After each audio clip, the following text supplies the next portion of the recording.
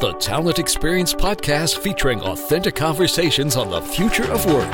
Empowering you to better understand and deliver a best-in-class, future-proofed career experience. For more insightful conversations, visit talentexperiencepodcast.com. We hope you enjoy this episode. Hello and welcome to another episode of the Talent Experience podcast. I'm your host, Anne Fulton, and our guest today is Susan Kushner. Susan's a thought leader in the field of human resource development, highly accomplished organization development and L&D executive who's worked with a broad range of organizations from Fortune 500 corporations to consulting firms to public sector and more. Most excitingly, she's also the author of a newly released book, Decoding Executives, What They Say, What They Mean, and What You Should Do. It's going to be so fun today to learn more about how to decode executives. So welcome to the show, Susan. Thanks so much for being here today. Thank you for inviting me. I'm thrilled to be here. Thank you. It's been so exciting to see the release of your book, and I really love the description in the abstract, that employees sometimes regard the executives in their firms as unknowable, mysterious, and sometimes even see their bosses as dangerous, particularly to the unlucky souls who may run afoul of them. So the result is that many workers can't or don't try to communicate with their higher-ups. I think that's such an interesting opener. I'd love to understand a little bit more about what was the catalyst for you writing this book, and what was, where did the idea come from?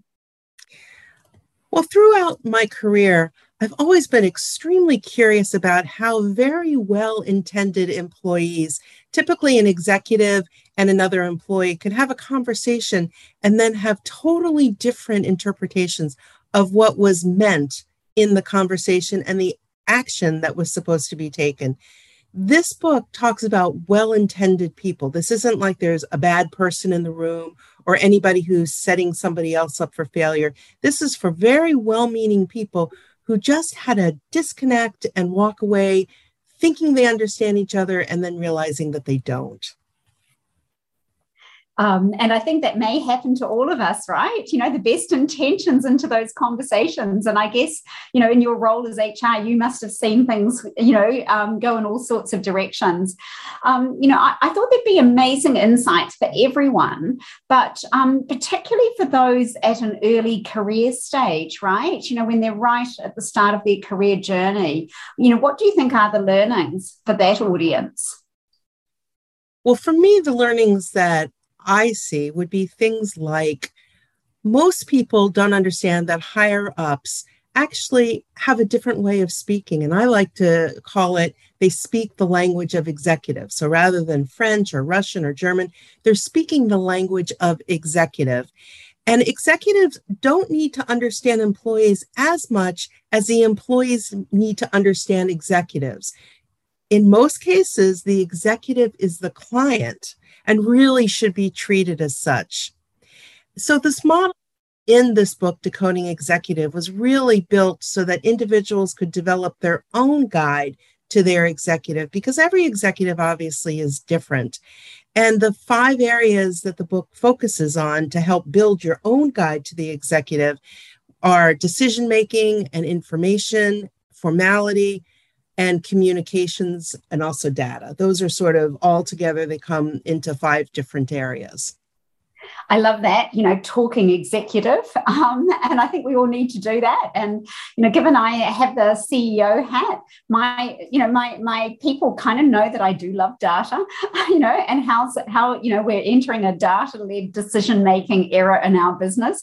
So, if they help me with providing some data or some evidence or some, anecdotes that support, what they're bringing, I know that would be something that I'd be wanting to hear from people. So love that soundbite. So you would be an executive that loves lots and lots of data, and maybe even the more data you have, the more that you like, because you really make decisions based on this data.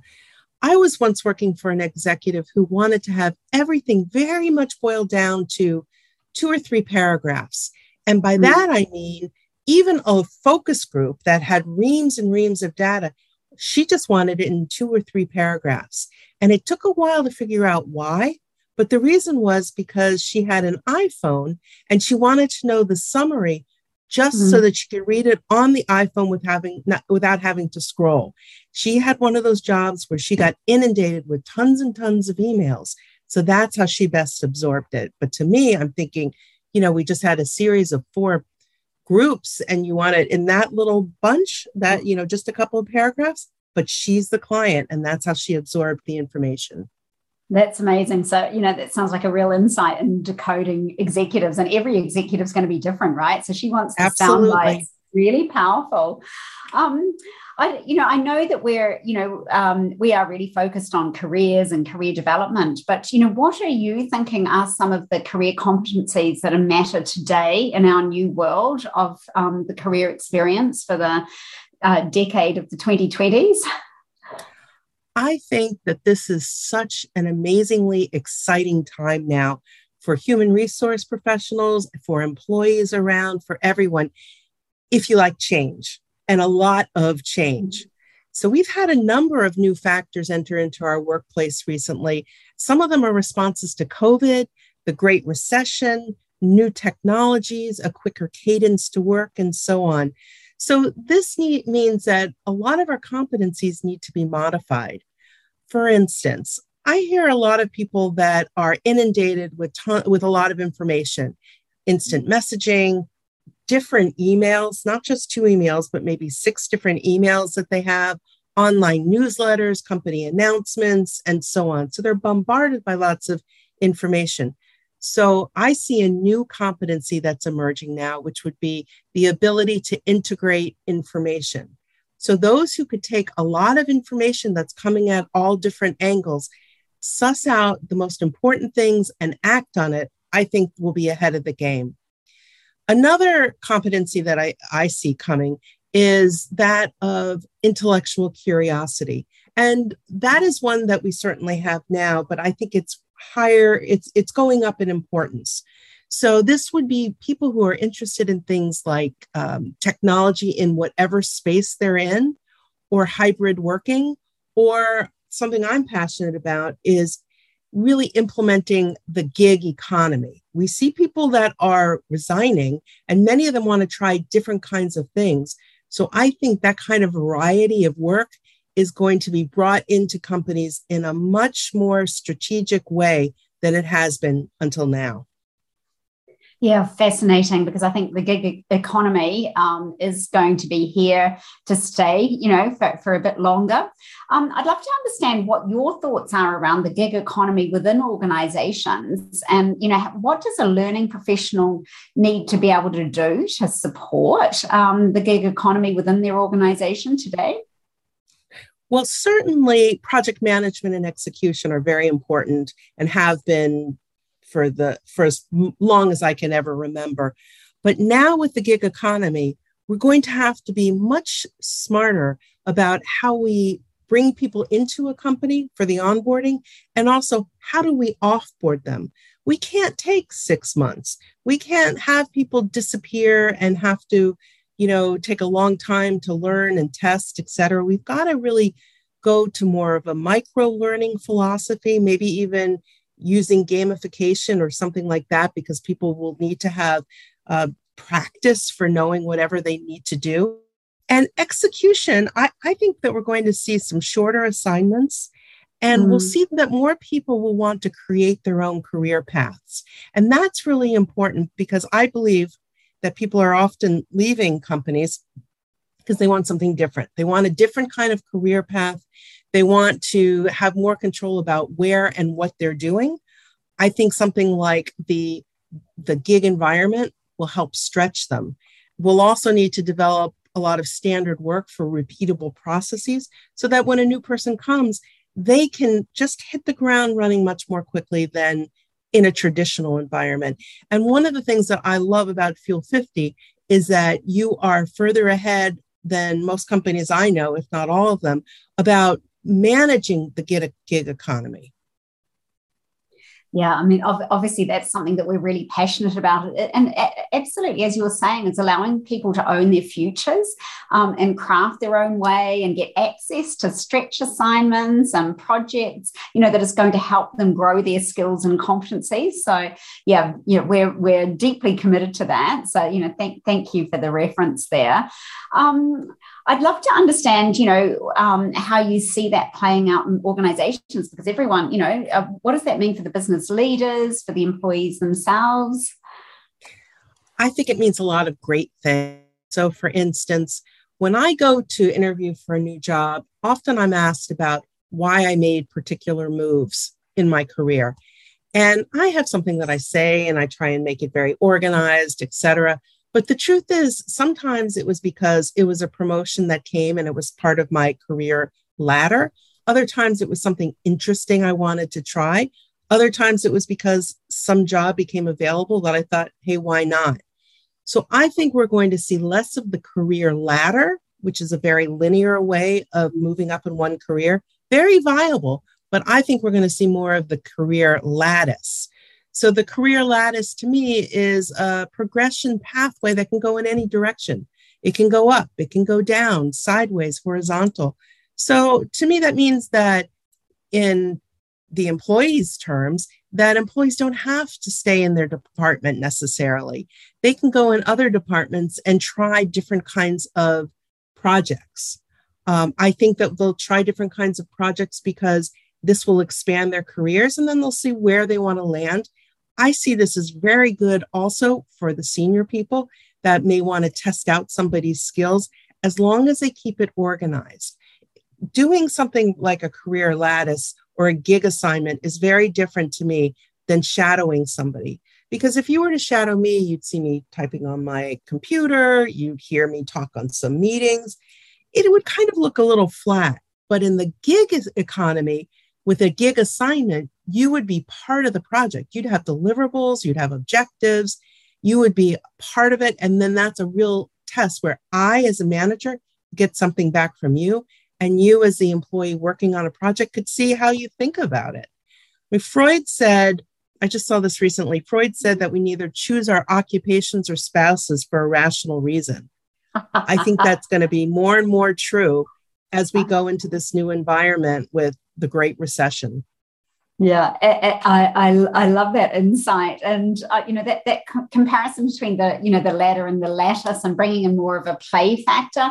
I think a ladder is so linear and so narrow, that I really do think that we are ready for disruption around that. And we often talk about it as being a little bit more like a snow park or a snow field, where you're snowboarding down. You've got to do your homework, you've got to choose the weather, but you've also got to choose, do you want skis? Do you want snowboard? Do you want tramping boots? What do you want to use in that playground? So, what are the kind of, what's the lens that you're bringing?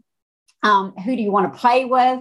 And, what are the experiences that you want to create along that journey? And, to us, it's got to be about fun. So you love your ideas there. I love that, because we have made some progress about the dual career path. Do you want to be a manager or an individual contributor? But that's still too narrow. We've got to, as you said, disrupt it and blow it up and make it so that it's more employee centric. Yeah. And so yes, so it's, what runs do you want to do? And, when the weather turns, you're going to bring out your mountain bike, to play on that same playground. So yeah, to us, it's thinking, in a much more creative way around what career experiences need to look like. And I love that reciprocity of learning that you were talking about, so the manager benefits from your project contributions, and you're really benefiting from, the learning opportunities of working with different people and gaining skills along the way. Absolutely. Yeah. I love the story that you shared with me earlier around the Van Gogh immersion experience. I thought that was a great story for our audience. So, can you maybe fill us in a little, or fill our audience in on that? Sure. So I recently had the chance to go to the Van Gogh immersion experience. And those are, I believe, all over the world. The one I went to was in New York City. And one of the quotes they showed really resonated with me. It was, if you could hear a voice within you say you cannot paint, then by all means paint, and that voice will be silenced. To me, that's a very freeing quote. So that says to me, if somebody says you can't do something, whether it's yourself or somebody else, start doing it if you want to. Just try and do it. And then you know what? That voice will go away because you'll be doing what you thought that you couldn't. So it means that there's fewer limits than there ever have been before and that there need to be, and you control that. I really love that, story that, we can give it a go. And one of my most inspiring friends, when she turned 60, she decided to try something new every year. And oh my goodness, she's such an inspiration. And here she is, 85 now, and, doing all sorts of crazy things, whether it's, dancing on roller skates or horse riding or driving a race car. Took up knitting, all sorts of things that she'd never tried. So, to me, that's really inspiring. And don't let our beliefs hold us back. Beautiful quote for us to leave on, Susan. So, of course, we could keep chatting, I think, for hours yet. But I'd love to wrap up by asking you a question that we pose to all our guests who come on the Talent Experience podcast. And, and that is, what do you love most about what you do? I love the creativity. I love finding new ways to do things, whether it's, startup projects or starting up a university or looking at things slightly different. That's what absolutely energizes me. And the more I do of that and practice that skill, the more happy I am. Thank you so much, Susan. That has been such an inspiring session. So thank you to everyone that's joined, and thank you especially to our guest, Susan Kushner, for joining us and being part of the Talent Experience community. We really appreciate you taking the time to sit down and chat with us and inspire us. And I'm certainly getting a copy of the book to add to my library and to share with many others. I think it's going to be brilliant. Thanks, Susan. Well, thank you for having me, and thank you for getting the book too. So I'm Anne Fulton. Thanks again for listening. Thanks for listening to this episode of the Talent Experience podcast. For more talent experience and future of work conversations, visit talentexperiencepodcast.com. Follow us on Twitter at TalentXPodcast. Or join the conversation with #Talent Experience Podcast on Facebook, Instagram, LinkedIn, or Twitter. The Talent Experience podcast was brought to you by the fabulous Fuelies at Fuel 50.